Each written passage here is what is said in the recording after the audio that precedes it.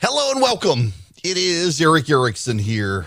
The phone number, 877-973-7425, if you'd like to be on this here program. Happy to have you. And boy, do we have, news we got to discuss.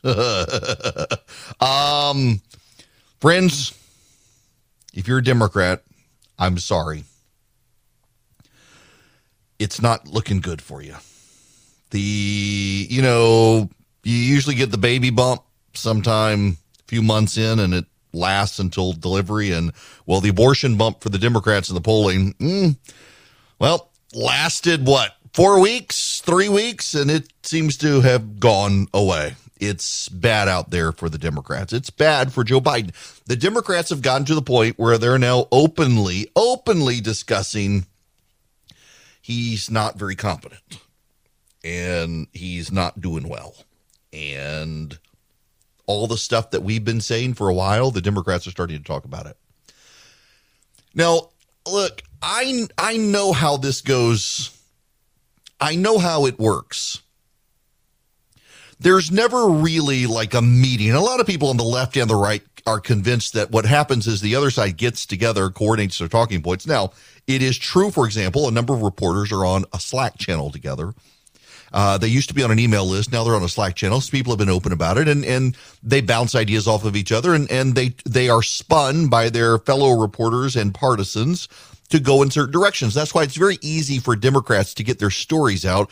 Like, for example, how they're attacking crisis pregnancy centers. This is a coordinated attack. Typically what happens on both sides, though, is that one person starts saying something, it sounds real good, someone else starts saying it, and then 3 people start saying it, then a dozen people start saying it, and it kind of spirals. And my guess is that's what's happening here, because overnight it seems a whole lot of people on the left are now openly willing to attack and criticize Joe Biden. This really is something the right has talked about for a while, and the left has attacked us. The reporters have attacked us. You weren't allowed to talk about Joe Biden and his mental capacity. You just weren't allowed. Now suddenly everything is fair game. Most Democrats don't want Joe Biden to run again, a new poll shows. This is by Shane Goldmacher. We'll get to that one, but first, the more damning story. Peter Baker. Peter Baker is a New York Times writer who is married to Susan Glasser. Susan Glasser is the New Yorker left-wing writer. They are both liberals. They are both supportive of Biden. They both hate Trump. They both want the Democrats to advance. And Peter Baker has the audacity now to do something that we have all been attacked for doing. The headline, at 79, Biden is testing the boundaries of age and the presidency. And this whole story comes from a tip. He put off, Joe Biden did, his visit to the Middle East because he was too worn out after the NATO visit. When President Biden leaves Tuesday night for a 4-day swing through the Middle East, he will presumably be more rested than he would have been had he followed the original plan. The trip was initially tacked onto another journey last month to Europe, which would have made for an arduous 10-day overseas trek until it became clear to Mr. Biden's team that such an extended travel might be unnecessarily taxing to a 79-year-old president, or crazy, as one official put it. Now, here's the thing. We weren't allowed to talk about this stuff. The media attacked us. I got criticized. I was on TV and I raised it and got criticized for raising it. And now suddenly they can't help but avoid it, help but notice it. This is the key paragraphs here. It is unsurprisingly a sensitive topic in the West Wing. In interviews, some sanctioned by the White House and some not, more than a dozen current and former senior officials and advisors uniformly reported Mr. Biden remains intellectually engaged, asking smart questions at meetings, grilling aides on points of dispute, calling them late at night, picking out the weak point on the page 14 of the memo and rewriting speeches, up until the last minute. But they acknowledge Mr. Biden looks older than just a few years ago. A political liability. His energy level, while impressive for a man of his age, is not what it was. Some aides quietly watch out for him. He often shuffles when he walks, and aides worry he will trip on a wire. He stumbles over words during public events. They hold their breath to see if he makes it to the end without a gaffe. Although White House officials insist they make no special accommodations, the way Ronald Reagan's team did, privately they tried to guard Mr. Biden's weekends in Delaware as much as possible. We weren't supposed to talk about this. We weren't supposed to comment on it. And yet it's out in the open now. Mr. Biden's public appearances have fueled the perception that he's too old. His speeches can be flat and listless. He sometimes loses his train of thought, has trouble summoning names, or appears momentarily confused. More than once, he's promoted Vice President Kamala Harris, calling her President Harris. Mr. Biden, who overcame a childhood stutter, stumbles over words like kleptocracy. He has said Iranians when he meant Ukrainians, and called Senator Mark Warner, Democrat of Virginia, John, confusing him with the late Republican senator of the same name. The Democrats are ready to move on. Privately, look at what happened. So in Japan, Shinzo Abe's party has won a supermajority in parliament 2 days after his assassination. Back in 2000, John Ashcroft, sitting U.S. senator, lost his reelection bid. He was expected to win it. It was a close race, and he was expected to win it, and he lost it. Only sitting incumbent senator ever to lose to a dead man. A week or so before the election, Mel Carnahan, the governor of Missouri, was campaigning around the state and his plane crashed. He died. Sympathy overwhelmed people for Carnahan, and they elected him. He was on the ballot, too late to take him off, and they sent his wife to the U.S. Senate on his behalf. Democrats are privately fretting so much about Joe Biden. You know, they're looking at these past events and they're like, my sympathy might be the only way to help us. He's old. Wear him out. It could happen. I realize the way it sounds. It sounds bad. I recognize that even saying it, but I'm just telling you the hard, painful truth of the conversations going on privately among Democrats right now who are really freaking out by all the polling. The polling has gotten so bad for the Democrats, they are desperate. Maybe they can push him to resign before the election. Maybe they can push him out, except then they're stuck with Kamala, the gaffe machine. I mean, this is not a good thing for the Democrats here that Joe Biden is in the shape that he is in. It's just not a good look. And they are super hyper fretful. They're looking for solutions. They're looking for a way out. They're looking for some way to deflect. They're looking for some way to change the subject. And as long as Biden's there, they own him. Donald Trump isn't on the ballot. They've tried to make him on the ballot, and he's not. Listen, here's this. This is again, New York Times. How bad is it when the New York Times is going after Joe Biden? Get a load of their polling. This tells you exactly why they're going after Joe Biden all of a sudden. President Biden is facing an alarming level of doubt from inside his own party, with 64% of Democratic voters saying they would prefer a new standard bearer in the 2024 presidential campaign, according to a New York Times Siena College poll, as voters nationwide have soured on his leadership, giving him, wait for it, a 33% job approval rating. This is the New York Times poll. Widespread concerns about the economy and inflation have helped turn the national mood decidedly dark, both on Mr. Biden and the trajectory of the nation. More than 3/4 of registered voters see the United States moving in the wrong direction, a pervasive sense of pessimism that spans every corner of the country, every age range and racial group, cities, suburbs, rural areas, both political parties. Only 13% of Americans say the nation's on the right track, the lowest point in Times polling since the depths of the financial crisis more than a decade ago. Who the heck are the 13% who think we're on the right direction? I mean, I do in the sense that we're about to throw the Democrats out. I think that's headed in the right direction. But I mean, actually, economically, morally, spiritually, socially, this is not the right direction. Who are the 13% other than rich Democrats who are sheltered in their ivory towers? This is bad. This is bad. I mean, get this. What are the most important issues according to the New York Times? The economy, 20%. Inflation, 15%. State of democracy, political divisions, 11%. Gun policies, 10%. Abortion, only 5%. COVID, by the way, COVID doesn't even register as a concern.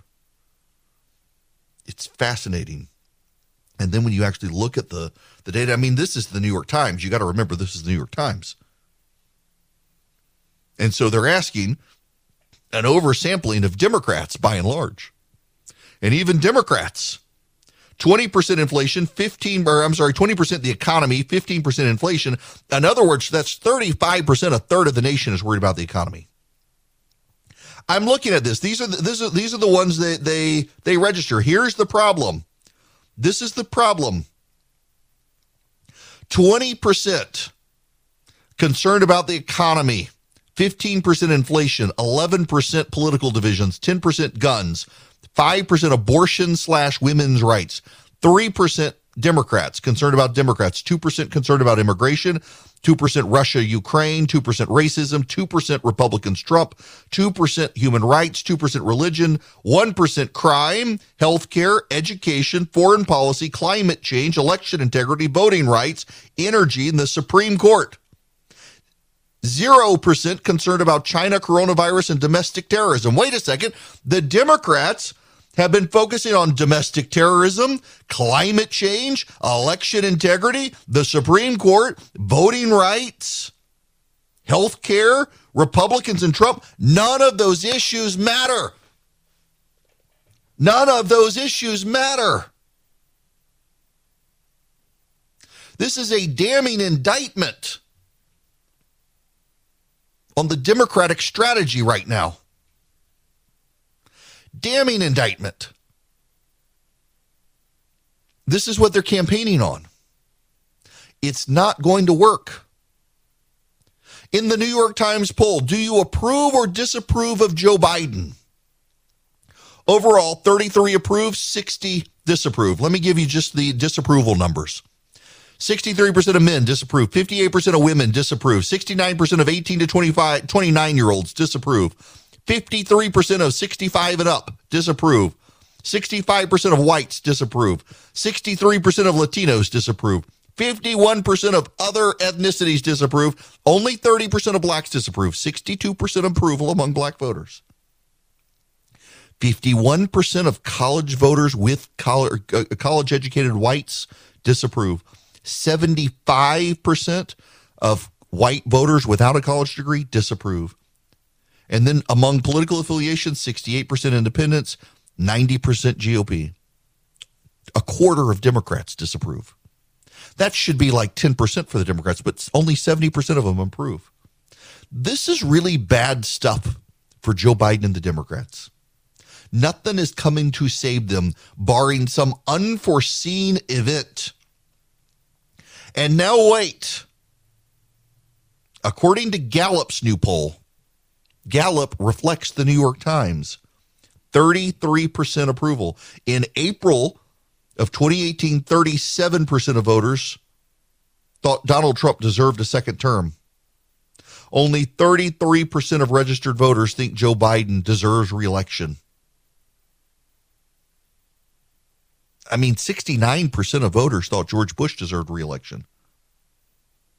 46% thought Barack Obama deserved re-election. 37% of voters thought Donald Trump did, and only 33% of voters do for Joe Biden. This is terrible for the Democrats. And so you know what it means. They're going to get even more desperate and even more hysterical and even more angry because nothing they do is working. And all of the issues that they're focused on, according to the New York Times, the issues they're focused on don't even matter to the electorate. That's not the way you win an election. They tried to make it about Trump and January 6th and now abortion and guns and the Supreme Court and climate change, and voters don't care about any of that stuff. They care about their pocketbooks. And that, my friends, is Politics 101. It's always the economy, stupid. Hello there. It is Eric Erickson here. The phone number is 877-973-7425. I'll get to your phone calls here in just a bit. But first, well, Kamala Harris, every time she opens her mouth, she makes the situation worse. This is not good. Kamala Harris sat down for an interview. I think it was with CNN. And I need you to hear this. It has blown the minds of Democrats nationwide, particularly abortion activists, who are furious with her. When you look back, did Democrats fail, past Democratic presidents, congressional leaders, to not codify Roe v. Wade over the past 5 decades? I think that, to be very honest with you, I do believe that we should have rightly believed, but we certainly believe that certain issues are just settled. Certain issues are just settled. Clearly we're not. No, that's right. And that's why I do believe that we are living, sadly, in real unsettled times. Now, wait just a minute. For 40 years, Republicans have said they were going to shift the Supreme Court to the right and undo Roe v. Wade. For 40 years, they've been moving ever so close to it. In fact, in the last 5 years, Kamala Harris herself in the United States Senate warned that Republicans would do this. And now she's like, well, we didn't do it because we just thought it was settled. Abortion activists around the country are furious with Kamala Harris for claiming that the Democrats didn't do anything because they thought it was settled law, when everyone knew, including Kamala Harris up until about 5 minutes ago, that that was not the case. She has enraged abortion rights activists, and now comes word she resents the White House making her the face for this because she thinks they did it because she's a woman. Really, she's complaining and it's leaking. Good gracious, these people are incompetent. Hello there. It is Eric Erickson here. The phone number is 877-973-7425. If you want to join me, you are more than welcome to. As always, if you text the word recipe to 33777, recipe singular, I will do my best to get out a good recipe for you this week. Now, we got to move on because there are some other things we got to talk about and make points about. But first, I got to play you some audio. And I want to play you the beginning of this. I cut out, or had Charlie cut out, the Joe Kernan intro to this, talking about the misery in the Biden White House and that the economy is not translating. And I want to give Jared Bernstein, he's the president's top economic advisor. He's been an advisor to Clinton, to Obama, now to Biden. He's a popular Democratic economist. He's working in the White House. I want to give him his due and let him defend the Biden economy. He actually makes the best possible case for how good the economy is. And so you're going to hear him, and then I want you to hear Joe Kernan from CNBC. I want you to hear his response. But you can't ignore the fact that we have the strongest labor market in generations, with 11 million openings, with 375,000 jobs per month over the past 3 months created. And so it's an extremely welcoming job market with rising nominal wages. It provides an essential backdrop to the price pressures. Family balance sheets are in good shape. And getting back to the president's role in this, well, the American Rescue Plan has its fingerprints on these benefits. Now, you asked about did it contribute to overheating? Look, I think that the inflation story can be broken down into strong demand, its constrained supply, and now Putin's invasion of Russia. The most recent analysis says that the demand part is actually trailing off, and that makes sense if you look at some of the cooling sectors of the economy. Housing is a great example, and that's much the result of the Federal Reserve. But the supply chain constraints are still in place. They're easing significantly, which also has to do with some of our work, say, at the ports. but the Putin price hike is very much in the mix, and that remains a strong constraint, weighing on both the real economy and the markets. You guys got to patent that, trademark it, that Putin price hike, that you guys all use it again and again and again, and you know, well, it's real. You're at 33% approval at this point, Jared, so I don't know. Oh, now you need to. The setup here is somewhat hilarious. So Bernstein is giving this interview to CNBC at the beach. If you don't know what the beach is, outside the north end of the White House, there is a plot of land, and it's basically a sand pit where the reporters have tents set up on the sand and grass area, and that's where they all do interviews. Well, as he's doing the interview on CNBC, some dude decides to cut the grass right behind him. That's the background noise you heard. If you thought it was a lawnmower, yes. While he was giving the interview, someone decided to start mowing the grass and did not care that the president's White House economic advisor was given the best defense of the economy there is. But notice what he said, that demand is slowing down, but that's because of the Federal Reserve, not because of the White House. And then on top of that, the supply chain issue, some of that is China, it's true, but not all of it.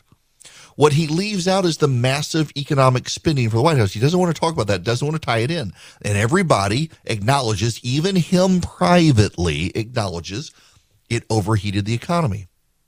And then they go to the Putin thing. And Kernan's response at the end, I think, is the most notable thing, that you guys might as well patent that Putin price hike because you keep using it, and you're at 33% in the polls.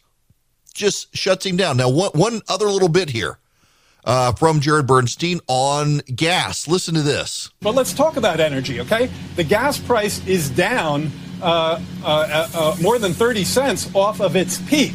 Now, some of that has to do with initiatives that this White House has taken, the president's behest, including measures to increase the supply of oil. So I think if you actually look at what the president has done, keep your head down, that's our assignment, and that's what we're trying to do. So there was nothing, Joe Biden got no blame at all from this guy for rising price hikes. None. It was not his fault. He had nothing to do with it. He can't control the price of gas. And now suddenly, we would like to take some credit for the 30-cent decrease in the price of gas, please. Really? That's where they are. That's where they are. Now, you need to know a couple of things. It is really bad for Democrats out there right now. But that doesn't actually mean it's good for Republicans. Events can change things. Candidates do matter. And Donald Trump could announce he's running in 2024. If Trump announces he's running in 2024, that sucks all the oxygen out of the GOP's arguments to focus on jobs and the economy. Suddenly, everybody's going to focus on Trump. That undermines the Republicans in 2022 and also will spook some independents and moderates. On top of that, you've got issues. Now, I tread lightly on how big the issues possibly are, but I gotta read you some of the beginning here of this piece in the Washington Post. At a recent Republican donor retreat in Chicago, Herschel Walker was asked a question about fiscal discipline and balancing the budget. The GOP nominee for the Senate in Georgia answered with a long answer on Black Lives Matter and the police, failing to address the question, according to people who were there. The surprised reaction to Walker's response was familiar to Republicans who've been tracking his struggling bid in one of the most competitive Senate contests in the nation. Since easily winning his primary, his polling edge against Raphael Warnock has become a deficit amid erratic campaigning, verbal flubs, disclosures about 3 children, and staff discontent. The result has been a rescue mission helmed in part by the National Republican Senatorial Committee, which has led to several veteran staff hires by Walker's campaign, including Brett O'Donnell, the party's most celebrated debate prep strategist. Not for decades has the midterm environment appeared as favorable to Republicans. Joe Biden's approval rating at 39% or less. But 4 months from Election Day, Republicans are struggling in several marquee Senate races because of candidate challenges and campaigns recovering from brutal Republican primaries. In the battle for control of the House, which tends to hew closely to the national mood, strategists for both parties think the GOP will take back the majority. It's the Senate that's the concern, and Republicans are fretting. Behind the scenes, Republican operatives are growing nervous. One GOP strategist watching the Senate race closely, who, like others interviewed for the article, requested anonymity to speak openly, said there's a massive problem on the candidate front. It's like 2010 or 2012 when the party fell short of winning the Senate because of undisciplined and polarizing candidates like Sharon Angle, Todd Akin, Richard Murdoch, Christine O'Donnell. In Wisconsin, Ron Johnson is roughly even with 3 of his 4 potential Democratic rivals in polling there. Mehmet Oz, the Republican in Pennsylvania, is behind his Democratic opponent, Lieutenant Governor John Fetterman, who's struggling even to speak following a stroke. Candidates matter, and the GOP is picking bad candidates, largely because Trump endorsed some bad candidates, and they're going with them. That doesn't mean that they can't win. In fact, some of them will win. I still think Herschel Walker wins in Georgia. Still think it's a strong possibility that he wins. Not a guarantee, but a possibility. Same with Mehmet Oz in Pennsylvania. Harder win, but I think he's going to win. Adam Laxalt in Nevada, I think he wins. If Mark Brnovich in Arizona is the nominee, he probably wins. Blake Master, I'm not so sure about. There's a lot of baggage there for Blake Master. Trump endorsed Master. He surged in the polls. Brnovich would be a stronger candidate. He's already won statewide. But the GOP in Arizona, just at this point, seems like they've made a suicide pact with logic. But they can still win, and a lot of them will, because the political environment is so bad for the Democrats, and people will go to the polls, and they will think, just give them one term. Throw them out after their term's up. We got to do something. But candidates still matter. And the GOP has, taken the best possible year and picked the worst possible candidates in many races. And they can still win. But here is the problem, and you need to understand the problem. That takes money. And every dollar that must be spent to help Herschel Walker in a race that should be an easy race is a dollar that will not be spent in New Hampshire, a more difficult race where the incumbent Democrat is bad. Every dollar consumed in Arizona by the folks there battling it out in the primary, trying to get Blake Masters the nomination there, it's a dollar that's not going to be spent elsewhere where it could be better utilized.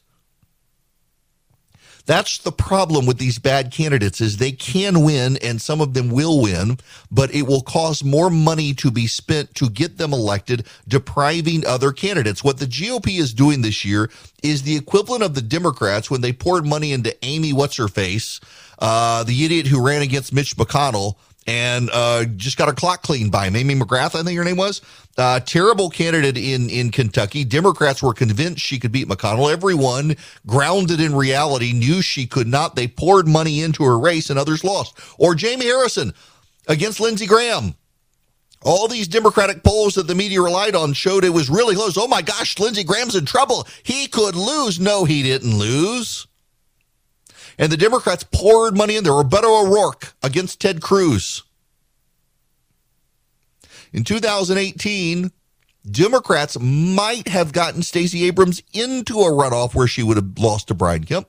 Instead, they poured all their money at Beto O'Rourke, who lost to Ted Cruz. They convinced themselves Texas was going blue, and they did it, and it was a loss. Or look at Ron DeSantis in Florida, who barely beat Andrew Gillum, a terrible candidate. And Gillum might have won, except the Democrats chose to spend their money elsewhere, thinking he was already a sure thing. There was no way Ron DeSantis could win. And now, to this day, they regret it. When you're having to pour money in to try to get Mehmet Oz across the finish line, when you're having to pour money in to get Herschel Walker across the finish line, that's money you're not spending on Adam Laxalt. That's money you're not spending against Maggie Hassan in Arizona or in New Hampshire. That's money you're not spending against Mark Kelly in Arizona. And then you've still got the Eric Greitens situation in Missouri. He could be the GOP nominee in Missouri, and he will probably lose. The man's a sociopath, and everybody knows it. What I find notable there is that Donald Trump decided to come out and say he would never endorse Vicky Hazlitt there, popular congresswoman from Missouri, but he spent all of his energy saying, I'll never support her, and can't say don't support Greitens, a sociopath who tied a woman up in his basement and took pictures of it. It's bizarre. Republicans can still lose in November. And we should not be so confident in the polling to not look at the idiocy that's going on within Republican primaries as people pick bad candidates who the GOP has to spend extra money on to prop up. And every dollar spent to prop them up is a dollar spent not on a more viable race or a race that's a longer shot, but possible. When you're trying to get your sure things across the finish line because you've got such crappy candidates, you can't even go after the long shots that are possible. And that's what's happening to the GOP, and that's the problem, and that's why Donald Trump should have stayed out of it. And now if he announces that he's going to run for president, suddenly it galvanizes the race and makes it about Donald Trump in a way that he might like, but then distracts from the GOP on jobs and the economy. Events still matter, and Trump can screw this thing up, as can a lot of other things, including the baggage that's coming out on these candidates. More shoes will drop in Herschel Walker in Georgia. And what's amazing is the man can still win. He's a terrible candidate, and the man can still win because the environment is so bad for the Democrats. That's the one thing the GOP has going for it that's not going to change between now and November. The political climate against the Democrats is that bad. You know, one of the groups that's out there trying to get these Republicans elected and across the finish line is Patriot Mobile. They need your help to do it. But in exchange, they're going to give you world-class cell phone service. You don't have to use the big providers. You can use a Christian conservative company like Patriot Mobile. They would love to have your business. They share your values. You can take your phone number to them. You get free activation with my name, and then they take a portion of their profits, and they give it into the conservative movement to grow the party, grow the movement, grow the votes. What you do is you go to patriotmobile.com/Eric, patriotmobile.com/ERICK.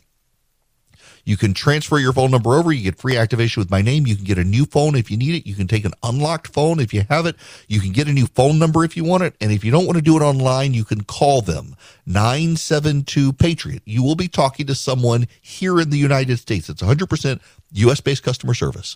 Tell them I sent you. You get free activation.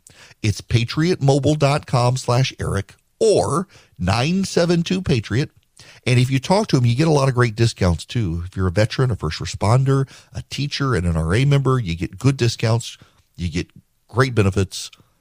And part of your profits that you help them generate goes to the causes you care about. patriotmobile.com/Eric. Go today, become a customer. If you're a longtime listener of the show, you know I don't like to spend my whole first hour just on raw politics, but there is so much out there, very little of it at all favorable for the Democrats. It is remarkable what's going on out there. And now there's this. With just 4 months until the midterms, Democrats were already on defensive in 30 highly competitive districts. And now they're showing vulnerability in deeper blue terrain. Representative Kim Schreier called it an honor to welcome President Biden to suburban Seattle for a healthcare speech in April. Then, nearly 3 months later, the Washington Democrat used a TV ad to boast about taking on the Biden administration over gas prices. This kind of pivot in a House battleground, which Biden won by 7 points 2 years ago, isn't an anomaly. Recent GOP polling in roughly a dozen swing districts offers a bleak assessment of how Joe Biden's anemic approval ratings are threatening to doom battle-tested swing seat incumbents and nudge once-safe districts into the middle of the danger zone. I literally laughed out loud. Army veteran Jesse Jensen said of Schreier's GOP opponents, one of the opponents said, and the first time he saw the ad, she's claiming because she finally looked at some polling and realized he's unpopular that she's this independent-minded free spirit that is fighting the administration. She's been a rubber stamp for him every single step of the way. With just 4 months until the midterms, Democrats were already on defense in 30 highly competitive districts. Biden's toxicity has given the GOP optimism about seriously contesting a fresh crop of about a dozen seats the president won by 9 points or more, from western Rhode Island to California's Central Valley to the suburbs of Arizona's capital. The result is a House map that has expanded to an uncomfortable place for Democrats. Now, here's the thing. This goes back to what I was saying. One of the problems is that with all the money being poured in, the House Republicans and the Senate Republicans have different campaign arms, but you have just your dollars. And when you pour your dollars in, you can only go to one of the two. I mean, you can divide them a little bit, but it reduces the pool. And all your money that's going to prop up bad Senate candidates is money that cannot go to make plays in these 9-point Democrat districts where you've got good Republican candidates. This is the problem that the Democrats or that the Republicans have, and it's one that's not going to go away. They're going to have to figure out a way to deal with it.